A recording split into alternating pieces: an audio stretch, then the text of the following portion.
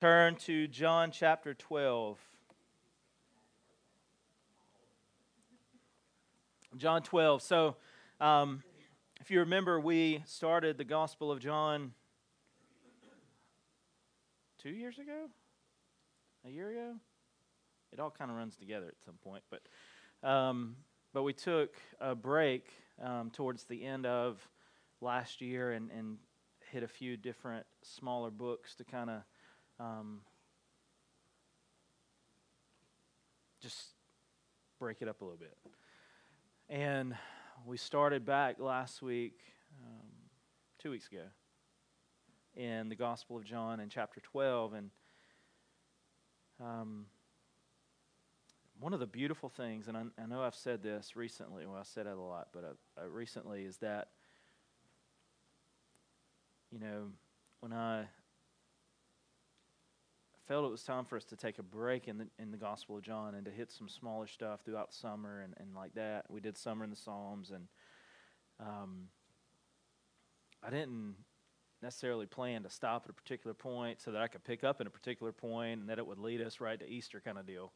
But when I was getting ready to get back into the Gospel of John and I started planning out the next period of time, it was pretty amazing to see how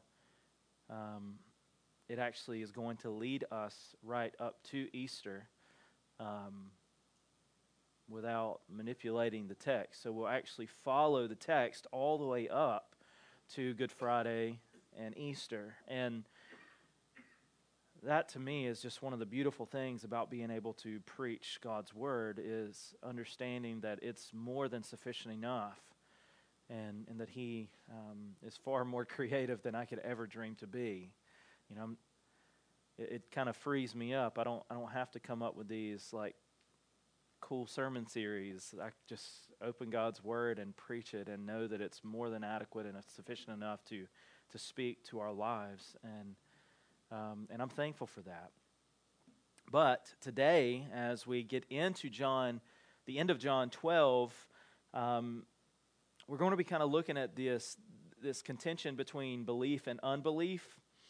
By nature, we are very skeptical people, right? So I'll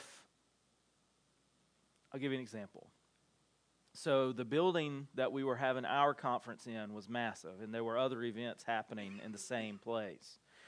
And we actually had to walk past one of the events to get to our hotel. So anyway, and the whole time we were just like, man, this is odd. We don't understand what's going on. We even tried to look it up and still did not understand what was taking place.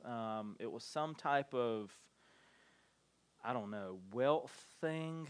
And in fact, we wound up in the hotel where we were staying. We got on the elevator one day with who, come to find out, was one of the speakers at this other event. And we didn't know that at the time, but, he rolls onto the elevator and he is decked out. And he has this cart full of luggage. He's by himself. And he has like a Gucci suitcase, a Prada.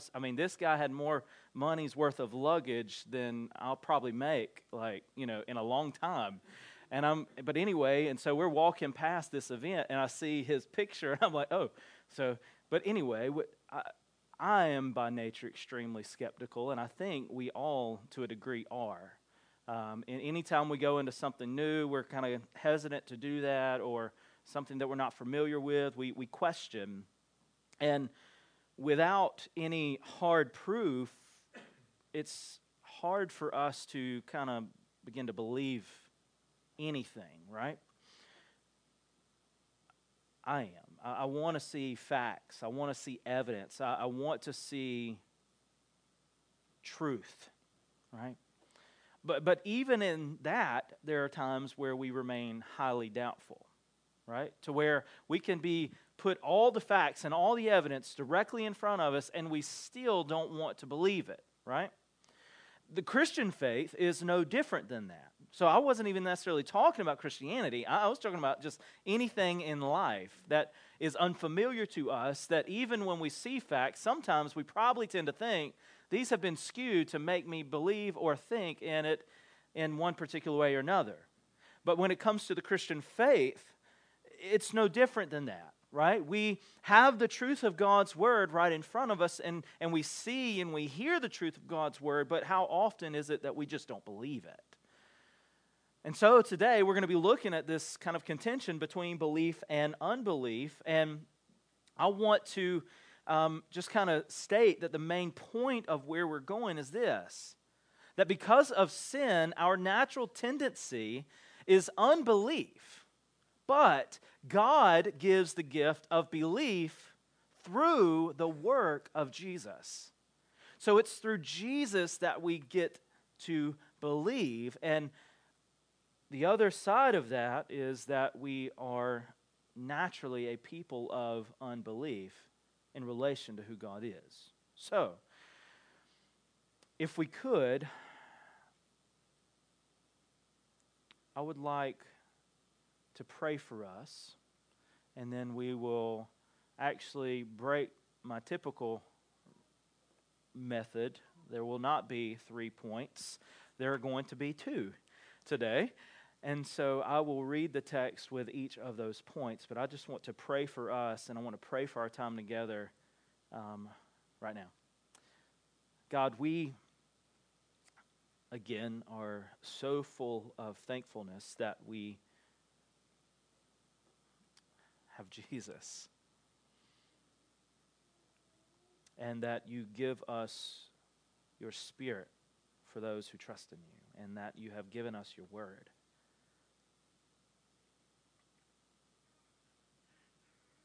And we know that your Word is inerrant, it's infallible, it's inspired, but it is so also very much sufficient. And so we ask now that as we prepare to look at this passage, that any of the skepticism we may have will just kind of be put to the side, and we would just hear the word that you have for us, so that we would see you. And also not simply just see you, but that we would see ourselves in light of you. Because as we do that, Father, your word shows us that we will love you more, because we will begin to see and sense the greatness of the grace that you have shown us in Christ. So we ask that you would bless the reading of your word, and that you, through your Spirit, would speak into each and every one of our hearts and our lives this morning. Because the beauty of who you are and the beauty of your word is that regardless of what baggage we brought in through these doors today, that this one passage can speak to each and every one of our lives. So we ask that you would make much of yourself in our time together, that your word would be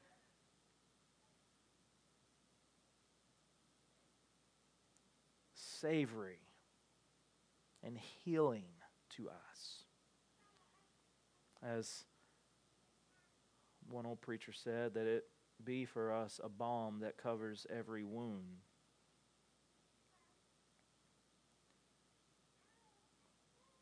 We give you thanks for your word, and we give you thanks for the gift of Christ, who makes salvation possible for people who are greatly undeserving of it. In Jesus' name we pray. Amen. So we're going to begin in verse 37, looking at the danger of unbelief. So John chapter 12, starting in verse 37, and I'm going to go ahead and read all of the verses that we will look at with this first point. So starting in verse 37, though he had done so many signs before them, talking about Jesus, they still did not believe in him. so that the words spoken by the prophet Isaiah might be fulfilled.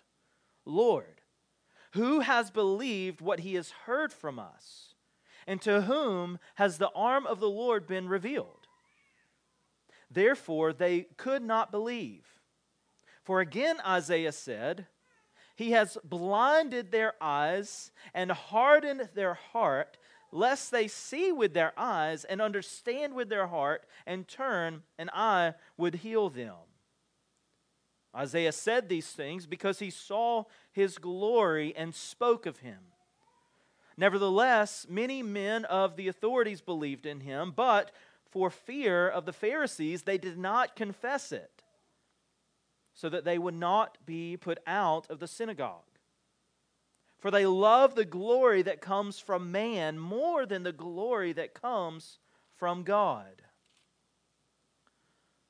So the question when we start to look at the danger of unbelief is, what is unbelief? Now there are some interesting things that I want to note right off the bat that you see here, and that's that John is quoting the prophet Isaiah. Right? In Isaiah 53 is the first part. Lord, who has believed what he has heard from us? And to whom has the arm of the Lord been revealed? And then after that, he quotes Isaiah chapter 6. Now, if you remember, Isaiah was written way before Christ was ever born. So these are prophecies speaking of the Messiah, speaking of Jesus that would come. Okay? So over 700 years before Christ would be born, Isaiah writes these words. And so we ask the question, what is unbelief? Because the reality is, as we begin to open up what that question is that many simply do not believe.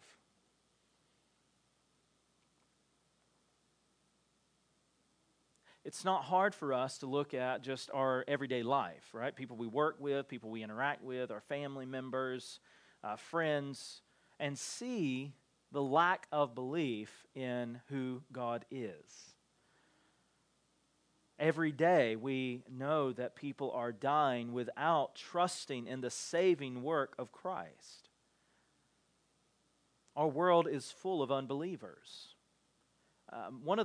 So the main thrust of the conference we were at was missions, and in that, there was a set of statistics that they mentioned that I'm going to try to get right. I did not write these down because I'd already finished this before we left. But according to the Joshua Project, which goes and figures out where the unreached people groups of the world are. Now, these statistics probably actually don't even tell the complete story. Because it depends on how they define unreached, right? So in our view, unreached would be people who have no access to the gospel of Jesus, right? So one of the examples would be if you worked in a large place and you said that it was full of unbelievers, you could not say that that workplace was an unreached people group because you are there. If you are a believer, right? So they have access to the gospel. It's just dependent on whether or not you're faithful to proclaim it. So their statistics basically show that over 41% of our world is an unreached, or made up of unreached peoples. 41% of our world are people who have zero access to the gospel of Jesus. Now that's unreached, 41%. Now if you factor in all of the many people who have access but who still reject the gospel of Christ, that number would go up tremendously. So you see there are plenty of people who do not believe, which means there is more than enough work for us to do as the people of God. There's also something that's interesting with unbelievers, people who do not believe in the gospel of Jesus. You typically have two types. Those who are very militant in their rejection of Jesus, right? who hate the name of Jesus and verbalize their hatred towards the name of Jesus and the works of Jesus. And then you have some who are more subtle in their rejection of Jesus, meaning they act like they just don't really care. Like, okay, you speak of Jesus, okay, no skin off my back, I'm good. But regardless of how our rejection of Jesus looks or plays itself out, it is still unbelief. Unbelief is unbelief. We either believe in Jesus or we reject Jesus. So what is unbelief? Matt Carter writes that unbelief is the conscious rejection of God and His Word. Right? Now, for years, we talk about the gospel and unreached people and people dying without hearing the gospel, and the questions are always raised, well, what about those people? Where Paul answers that question for us in Romans 1. Okay? He says that because of just the vast beauty of God's creation, that we are left without excuse. He follows that up a few chapters later in chapter 3, and it says that all have sinned and fallen short of the glory of God. So all the way back to Genesis 3, when Adam and Eve failed and they gave into temptation, they ate of the fruit that they were commanded not to eat of, that is what we know to be the fall of man. That's where sin entered into the world, and from that point on, the Scripture says that because of one man's sin, all have sinned. And then a little later, he says, and the penalty for that sin, the wages of that sin is death. So, we are without excuse. We are actually sitting here looking and reading and hearing the Word of God, so we are greatly without excuse. But again, he says that unbelief is the conscious rejection of God and His Word. You say that to be true, but do I have to believe that? I don't have to believe in Jesus to live a good life. I don't have to go to church to be a Christian. That's not what the Word of God declares. We are surrounded by plenty of folks who don't believe.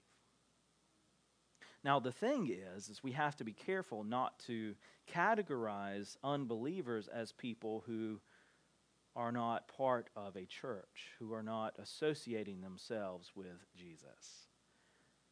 Especially in the cultural South where we are, where being a Christian is the expected and usually assumed way of life. So we go to church at least on 2 major days of the year. Our families go to church, our parents or grandparents. And so we associate ourselves with Jesus. And because we associate ourselves with Jesus, we have no problem with Jesus, but that doesn't make us, bad, right? Well, actually, it does. Because as we just read in Romans 3, all have sinned and fallen short of the glory of God. There are no good people. Everything we hear in our world would tell you otherwise, but the truth of the gospel is that there are no good people. There are sinners who are desperately in need of the saving grace of God. There is no middle ground. So, in our context, in our lives, we are faced with, and some of us in here today might even fall into this category, to where we associate ourselves with Jesus, but we have never actually fully trusted Jesus with our life and salvation. There is simply no middle ground. You either believe or you don't. One of my favorite people in Christian church history is George Whitefield. He was a preacher from Europe who is considered one of the greatest preachers since Peter and Paul and Jesus, right? So in the history of the New Testament church, George Whitefield is one of the greatest preachers we've ever known. He was part of a great awakening in Europe and in the United States. He traveled across the seas. He would preach wherever he was. If he was walking down the road and there was a group of people, he would preach to them. There are multiple stories, but George Whitefield was known as a man who was passionate about the Word of God, but even more so about his thundering voice. There were rumors that he could, not really rumors, he actually did preach to, in one instance, around 100,000 people. Now, we say, well, that's pretty cool. Okay, this is before we had electricity. This is before we had voice amplification. This was before he could wear one of these things with speakers. And because of that, he kind of met some interesting people. One of who became his greatest friends was Benjamin Franklin. He met on one of his earliest trips to the United States, and Benjamin Franklin was curious because he had heard that this man could preach to so many people, that his voice thundered. So he asked if he could do an experiment with George Whitefield. And in his experiment, what he come to realize was that George Whitefield's voice could be heard from over 5 to 6 miles away when he would preach. That's only a thing of God, okay? I mean, I'm loud, and I can be very loud, but I'm not sure you could hear me from 5 miles away, okay? But that began a strong friendship between two polar opposite people. Now, George Whitefield is also known as one of the greatest evangelists of church history, showering people with the gospel. Their friendship lasted for over 30 years. Whitefield died before Benjamin Franklin, and I've told the story of how he died before, and I'd love to tell you that later, but I don't have time to do that now. But Benjamin Franklin wrote later, after Whitefield had died, that it would have pained his dear friend to know that he still was not trusting in the Lord. And as far as we know, Benjamin Franklin died without trusting in Christ. But the question is how could someone be such a close, dear friend with one of the greatest gospel proclaimers in history and never trust in Jesus? And that kind of leads us to the next point. Why do some people simply not believe? See, here's the deal. Defining unbelief isn't necessarily something that's going to rattle anyone's cage. It's a pretty simple thing. You either believe or you don't. You either, understand and you trust, or you just don't. Right? That's not something that would just, irk us. However, when you get to this side of it, people get pure militant and angry. Why do some not believe? Again, the truth and the reality that we saw earlier is that many just don't believe, right? So we've established that. Now we need to understand that the reality is that there are many that simply won't. The beginning of this passage, I said, quotes 2 parts of Isaiah, right? Now, Isaiah, being an Old Testament book, is actually known as the 5th gospel because it is so saturated with Jesus. Isaiah 53, he says, Lord, who has believed what he has heard from us, and who has the arm of the Lord been revealed? Right? We need to back up just a hair. Though he had done so many signs before them. This is Jesus. All right, so again, this is on the heels of Jesus having dinner at Simon the leper's home, which is someone who he healed from leprosy. Okay?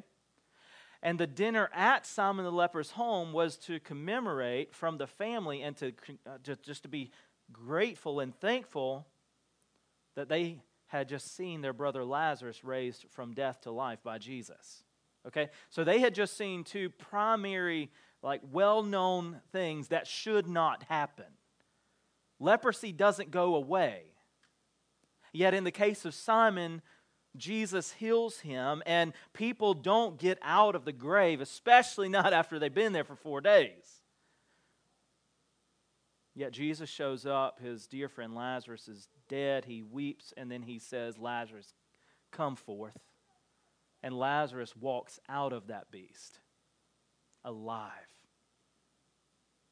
So they had just seen these great miracles, but they had seen so much more than that. And they're saying now, though he had done so many signs before them, they still did not believe in him, so that, listen, the words spoken by the prophet Isaiah, again 700 years prior, might be fulfilled. Lord, who has believed what he has heard from us, and to whom has the arm of the Lord been revealed? Verse 39. Therefore, they could not believe.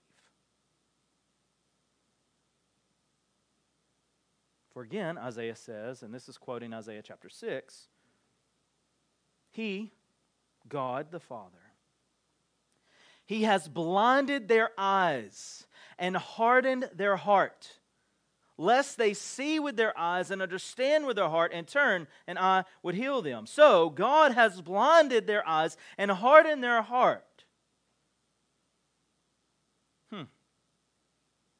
Now, I want to remind you what Isaiah 6 is. Isaiah 6 is this point of the Gospel of Isaiah, where before that, Isaiah was a known prophet of God who had the tendency to bring quite the harsh message. And so time after time after time after time, in the first 5 chapters of Isaiah, he is saying, woe to you, for a host of reasons. But the context is that actually the people of God kind of had it easy. There was a king who was not a God-fearing king, but he actually treated the people of God well, and then he dies. And the next in line to inherit the throne, not so much. He despised the people of God. So Isaiah, crying out to God in fear that the people of God would probably taste death, or at least imprisonment or enslavement, cries out. In Isaiah chapter 6, in the year that King Uzziah died, I saw the Lord sitting upon a throne, high and lifted up, and the train of his robe filled the temple. And you see that God gives Isaiah this vision that it's okay, Uzziah might have died, and this next king might be full of hatred, but I'm still God. And Isaiah is seeing what's taking place, and he sees this vision of actually the Jesus that we read about in Revelation on his throne. And you have these seraphim on either side of this temple shouting to one another, holy, holy, holy. Which is the first of only 2 times in Scripture that we even see that happen. The other is in Revelation, I believe, chapter 5, where you also see the angels declaring, holy, holy, holy. These angels are actually made by God to be in the presence of the holiness of God, because they're given 6 wings. 2 they cover their face, 2 they cover their feet, and 2 they flew. So think about this. Created beings by God to live in the complete presence of God all the time had to be made with such a way to veil their face constantly, because the glory of God was so bright. And immediately following that, one of the angels takes these coals from a fire, and he takes them down, and he touches the lips of Isaiah, and he says, your sins have been atoned for. Right? So it wasn't Isaiah's preaching that atoned for his sins. It wasn't Isaiah's work for the church that atoned for his sins. It was God sending atonement for his sins. He touches his lips, and then immediately after that he says, now who will go for us? And Isaiah says, "Here am I, Lord, send me." Sounds good, right? Isaiah sees a vision of the resurrected, powerful, enthroned Christ that he would not even see in his lifetime, right? But he knew God's promise, and he saw it fulfilled much later. He saw that atonement would come through that Messiah. And then he's asked, who will go? And he declares, "Here am I, send me." And you can bet he's probably ready to go and preach the gospel like he's never preached the gospel before. And then God follows it up with a message, but like, oh, in case you didn't know, nobody's going to listen to you. Thanks, God. You're going to preach until you can't preach anymore, and nobody's going to respond.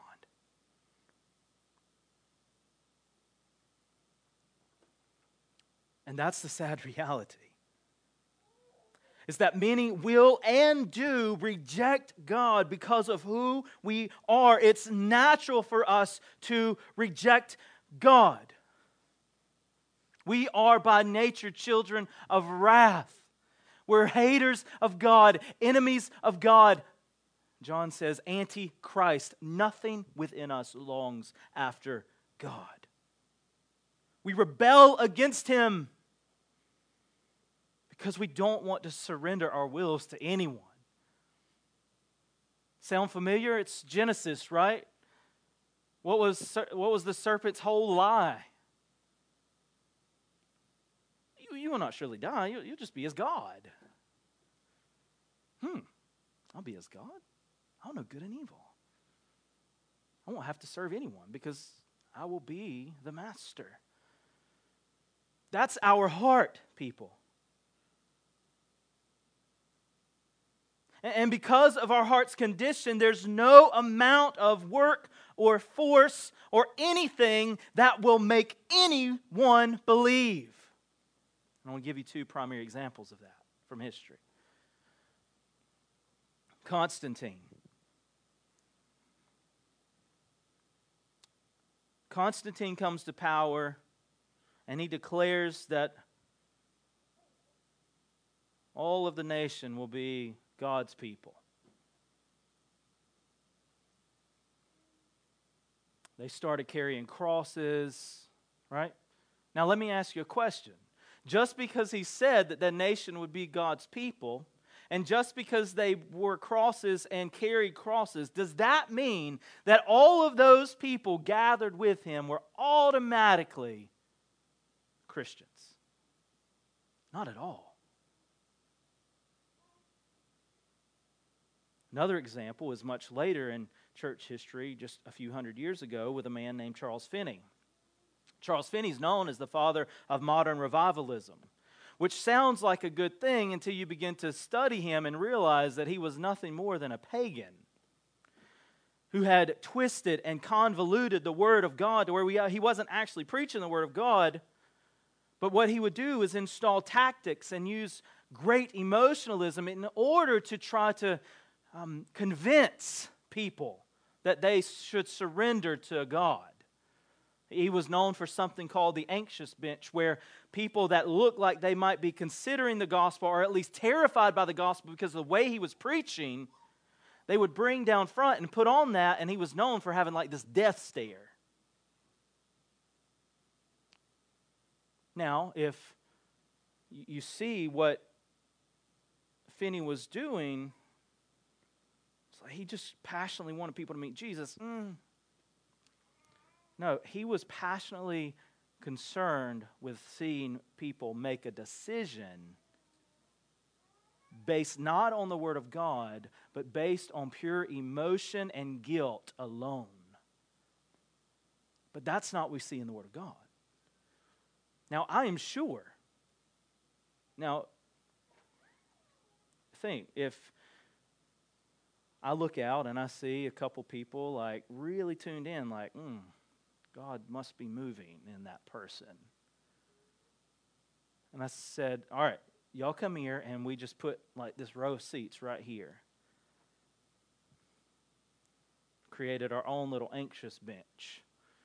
And the only way to be removed from that is to make a decision for Christ. How many of you would make a quick decision for Christ? You're not just going to sit there wanting someone to scream and yell at you, right? If I got to make a decision for Christ to get off of this bench, sign me up.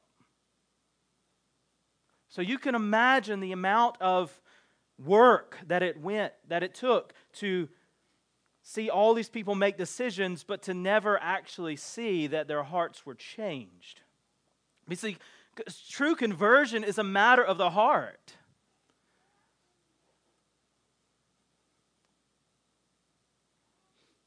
In other words, a true confession of faith in Jesus Christ comes from the heart. Seeing the greatness of God and knowing how much of a sinner and how damned I am without the grace of God, and then giving my life to Christ, who I see and know is the only hope of my salvation.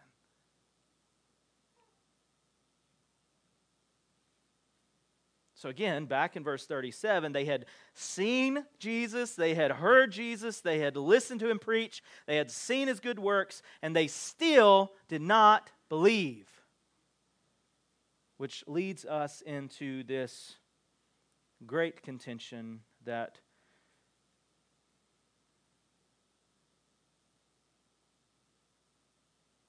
usually leaves some people not very happy. And it's the contention of sovereignty and depravity. Now, before I get into this, listen to the Word of God. Okay? Because there is a great chance that most of us probably grew up not hearing this quite this way. And we're going to have pushbacks. But at the end of the day, the Word of God is the Word of God. And that's what we want to see and hear. The ultimate answer to the question of why do some not believe is because of God's purpose. Again, Genesis, the fall of man led to human total depravity. No good people. Marred by sin. You have God in His holiness. You have sinful human beings, and there is this ravine between the two that cannot be crossed. Completely and utterly and totally separated from the holiness of God. Which means absolutely no hope of salvation. You might say, but wait a minute, I don't get that. Well, if we're by nature children of wrath, if there's nothing within us good, how can we save ourselves? Right? In other words, unbelief, what we're seeing here, right? So 37 and 38, so that the word spoken by the prophet Isaiah might be fulfilled. Lord, who has believed what he has heard from us, and to whom has the arm of the Lord been revealed? Therefore they could not believe, for again Isaiah said, he has blinded their eyes, and he has hardened their heart, lest they see with their eyes and understand with their heart and turn, and I would heal them. And Isaiah said these things because he saw his glory, that is the glory of Jesus, and he spoke of him. Nevertheless, many even of the authorities believed in him, but for the fear of the Pharisees they did not confess it, so that they would not be put out of the synagogue, for they love the glory that comes from man more than the glory that comes from God. So what we see here is that unbelief is necessary to fulfill prophecy. God told Isaiah, go, preach this message, tell people of what you have seen today, but none of them are going to listen. So then, does this mean that it's God's plan for some to not believe? Ultimately, the answer is yes. And it's clear in Scripture. And I want to just hit a few of these to let you know that I'm not making it up. Deuteronomy chapter 29.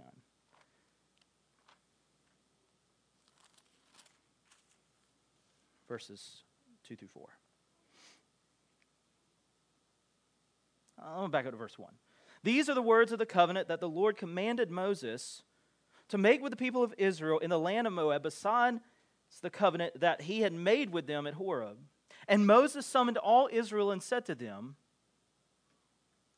you have seen all that the Lord did before your eyes in the land of Egypt, to Pharaoh, and to all his servants, and to all his land.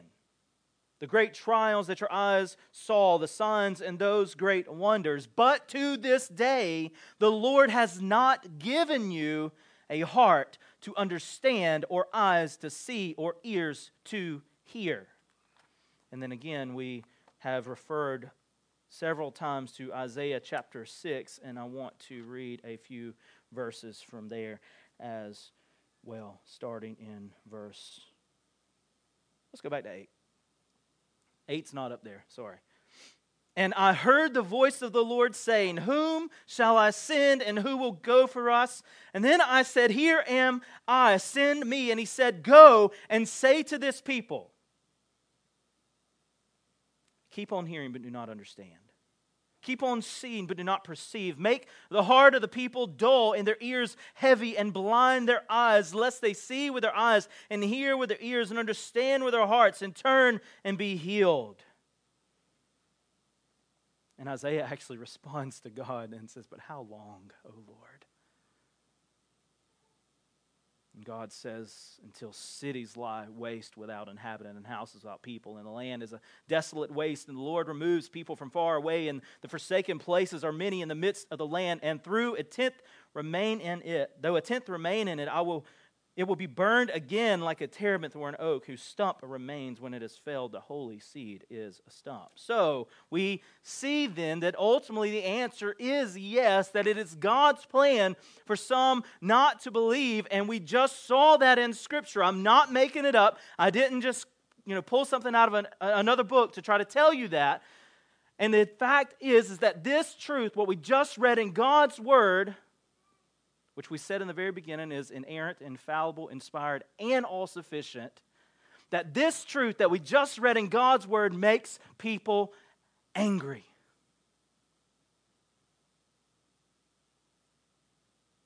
But it doesn't change the fact of it being truth. Because at the end of the day, here's what we see. God is sovereign, and God is holy. We are depraved, separated from a holy God, enemies of God. So then, God has every right to do as He desires. Now, hold your finger in John and flip over to Romans chapter 9. Now, we could spend a year or two in Romans. I had to write my senior seminar paper on Romans chapter 9, verses 11. And I'm telling you, we could be in those 3 chapters alone for the rest of our days. But I want you to see what we read here, starting in, I'm going to run out of time. Just start at verse 1. It's not on there. Only 14 through 18 is on there, but you just got to see what's happening here, right? So at the end of chapter 8, you've heard us say that time and time again, right? That God is working all things together for the good of those whom He loves and are called according to His purpose, right? And then what shall we say to them to these things? If God is for us, who can be against us? God didn't spare His own Son, but He gave Him up so that His people might be saved. And I'm kind of skimming through. And then in 39 it says that there's nothing that will be able to separate us from the love of God in Christ Jesus our Lord. In chapter 9, verse 1. I'm speaking the truth in Christ. I am not lying. My conscience bears me witness in the Holy Spirit that I have great sorrow and unceasing anguish in my heart. Why? Because many of His people did not believe. For I could wish, verse 3, that I myself were accursed and cut off from Christ for the sake of my brothers, my kinsmen, according to the flesh. So he's saying, I wish I could be cursed so that you would believe. That's how bad I want you to know the gospel of Jesus. Verse 4. They are Israelites, and to them belong the adoption, the glory, the covenants, and the giving of the law, the worship, and the promises. To them belong the patriarchs, and from their race, according to the flesh, is the Christ, who is God over all, blessed forever. Amen. Verse 6. But it is not as though the word of God has failed. So, what did he say? But these are the Israelites. These are the chosen people, right? And you're saying they're not believing, they're accursed, verse 6. But it's not as though the word of God has failed. What's it say? For not all who are descended from Israel belong to Israel. See, it wasn't about the nationality of the people of Israel being the heirs of the promise of God. It was about resting in the truth that God would save through His Son. Verse 7, and not all are children of Abraham because they are his offspring, but through Isaac shall your offspring be named. And this means that it is not the children of the flesh who are children of God, but the children of the promise are counted as offspring. For this is what the promise said: about this time next year I'll return, and Sarah, who was old, right, who was past her childbearing years, and she will have a son. Verse 10, and not only so, but also when Rebekah had conceived children by one man, our forefather Isaac, though they were not yet conceived, check that, next line, born, and had done nothing either good or bad, in order that the God's purpose of election might continue, not because of works, but because of him who calls. She was told, the older will serve the younger. As it is written, Jacob I love, but Esau I hated. And this is where we pick up. So what shall we say then? Is there injustice on God's part?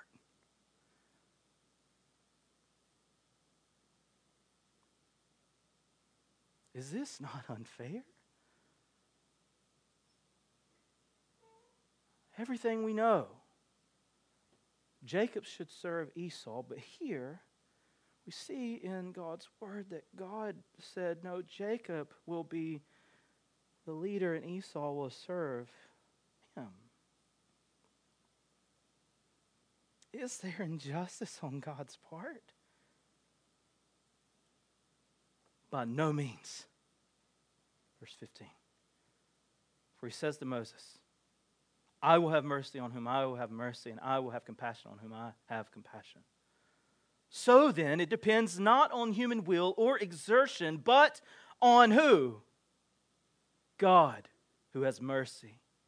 For the scripture says to Pharaoh, for this very purpose I have raised you up, that I might show my power in you, and that my name might be proclaimed in all the earth. So that he has mercy on whomever he wills, and he hardens whomever he wills. And we could go on and on and on, tearing that apart. But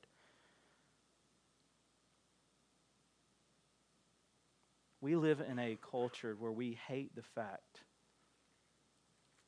that God is sovereign.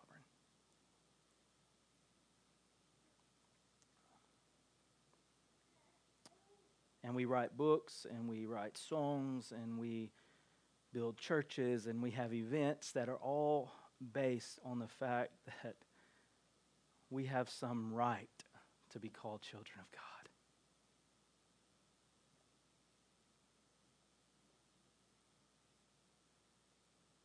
He actually goes on, and I'm not going to read it, I'm just going to summarize it and ask you this question. Does the clay have a right to say to the potter, make me this way?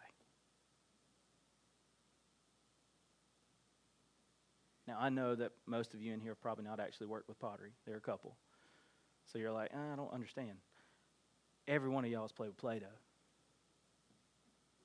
You pop up that little plastic can and you pull that Play-Doh out. Does the Play-Doh say, I want you to make me into this?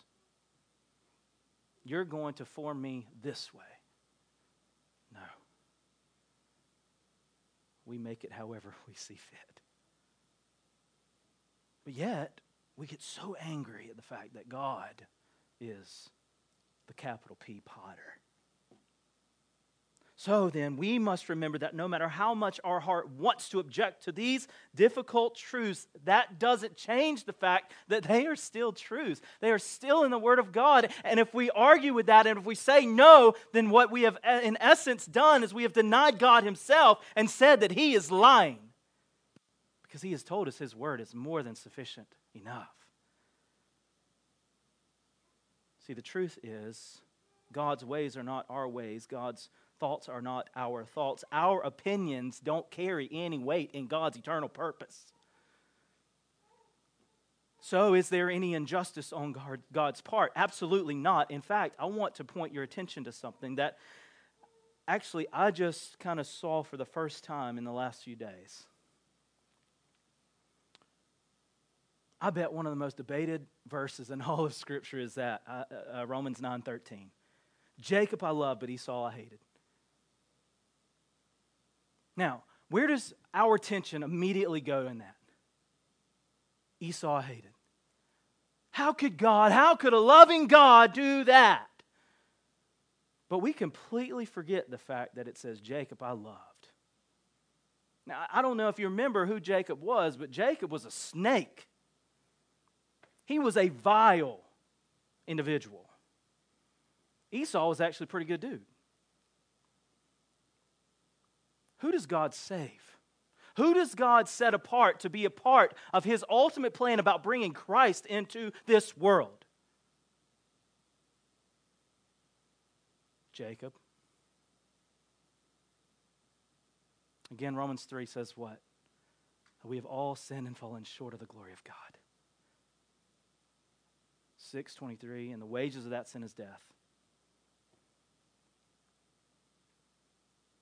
I know we say it all the time, and I know we're about out of time, but just hang with me. Ephesians 2, verses 1 through 3.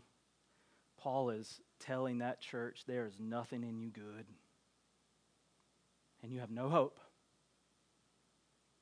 So in essence, it's God telling us that too. None of us are good. We have no hope. But verse 4 says what? But God. In other words, we're Jacob and He loved us.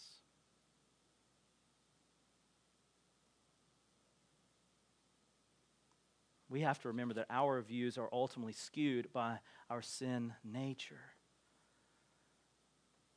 We're people. A blip in time, but God is God. Listen to what D.A. Carson says. Now, some of this is kind of crazy and deep, and the words are not usual words we would use, but just track with me, okay?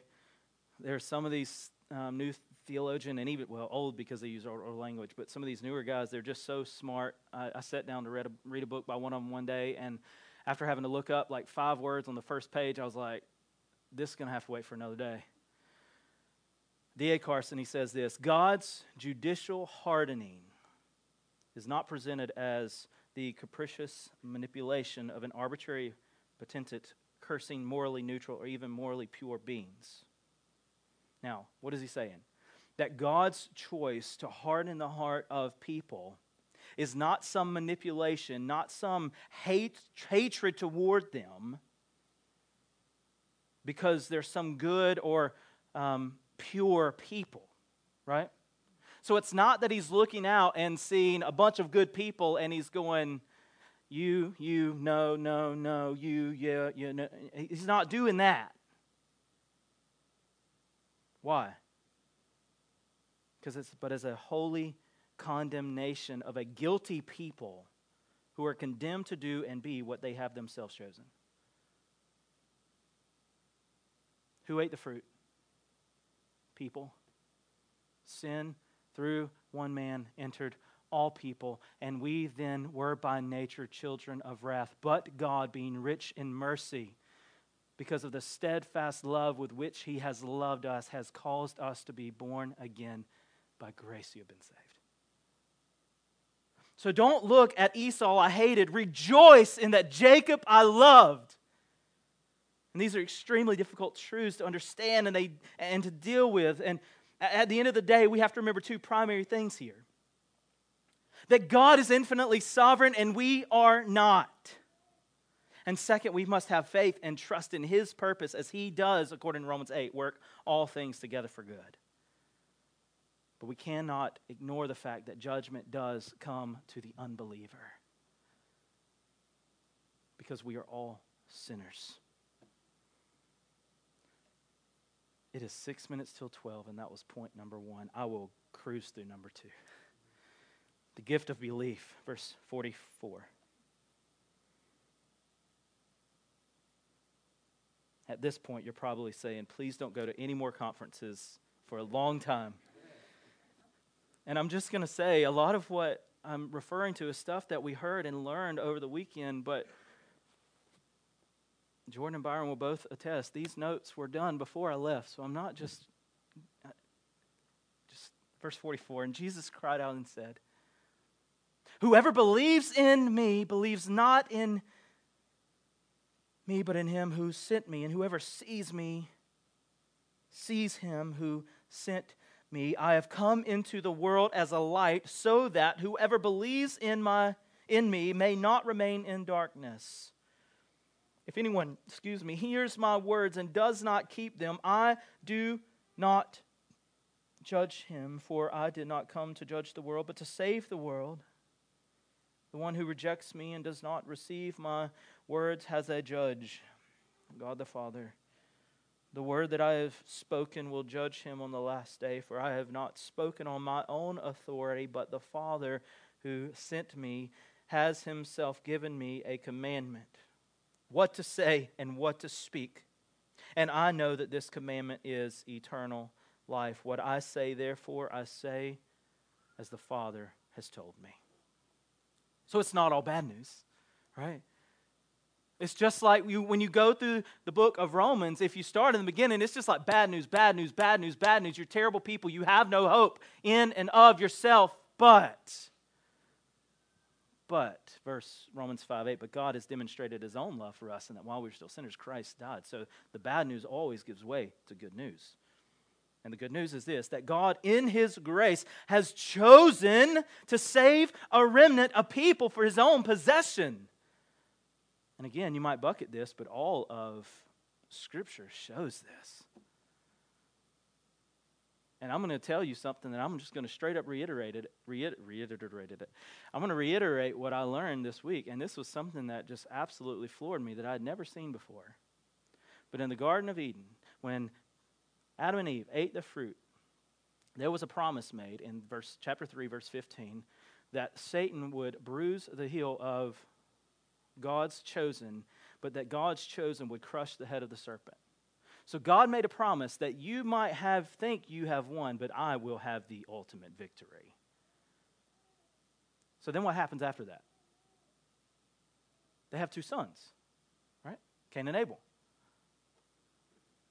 Now, I never thought about this, I never even seen this, but I'm thankful for Vodi, who just has a way to teach me stuff like that floors me. But Satan responds immediately. Oh, so the seed, right? The seed is going to hurt me, not if I take the seed out. So what happens? Cain kills his brother. And what happens after that? They have another son. His name is Seth, who eventually would have a great-great-great-great-great-great-grandson named Noah, who God would set apart as His remnant to save His people.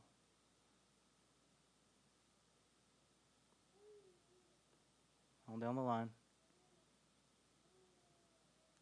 Abraham, a pagan, called by God, set apart by God, redeemed by God. I will make you a great nation.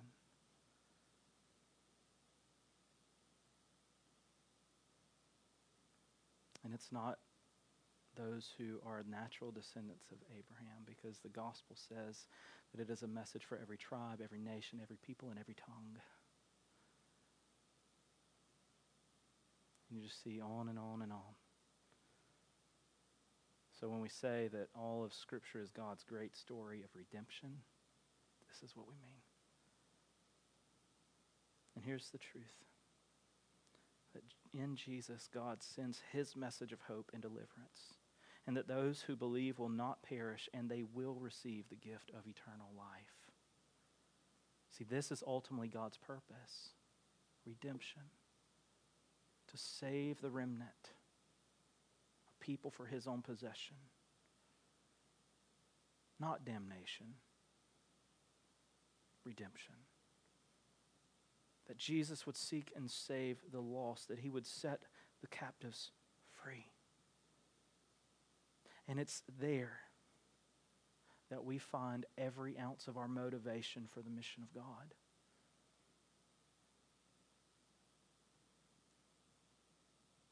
Because I don't know exactly where you're at, right? And exactly what you believe. Especially in light of the end. I mean, who actually knows, right?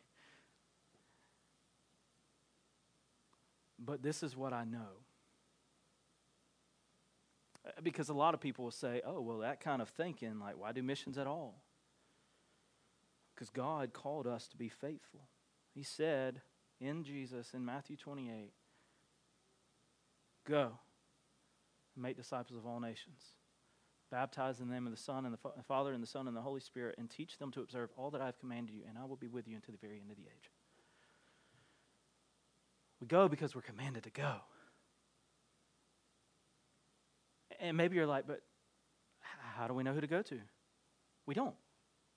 That's one of the beauties of it.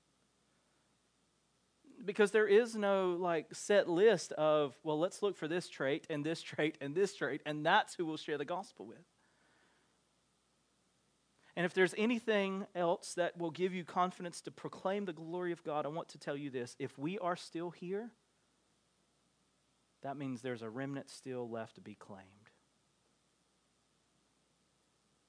Because I believe Scripture is clear in this, that when God saves his last set-apart person,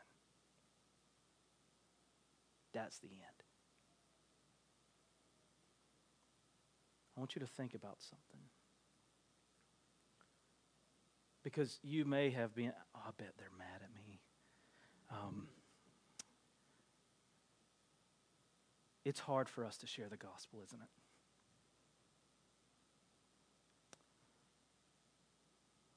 And I sin nature, lack of understanding, just lack of confidence. But our confidence is not in what we know. Our confidence is not in what we can understand and remember and memorize. Our confidence is in God and his good news.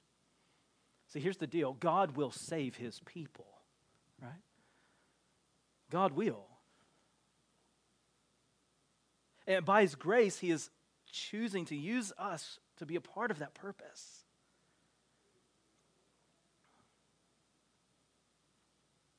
And I could share the gospel until I'm dead, and I might not see one more person meet him. And that's okay, because I was faithful in doing so.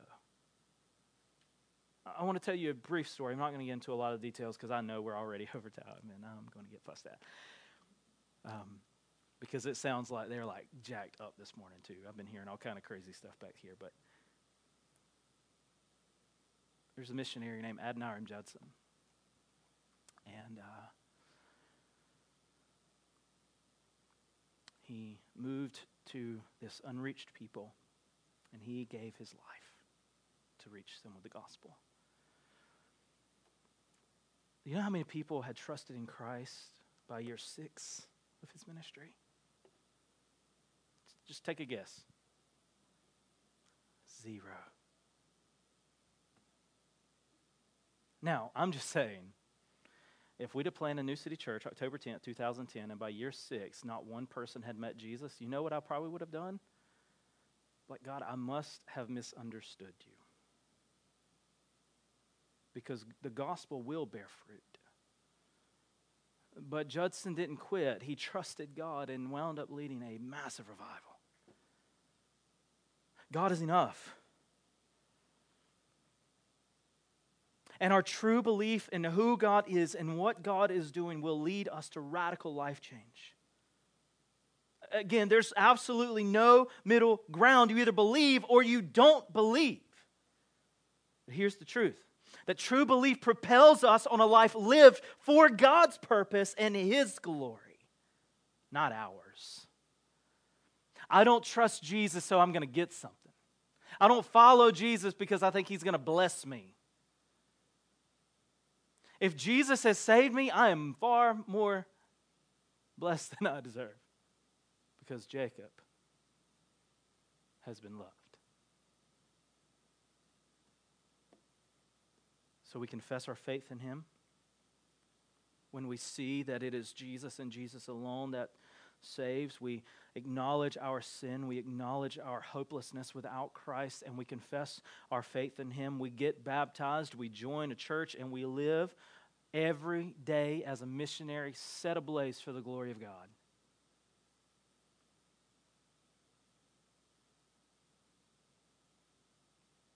But what does our life reveal? What does your life say? That you believe or you don't?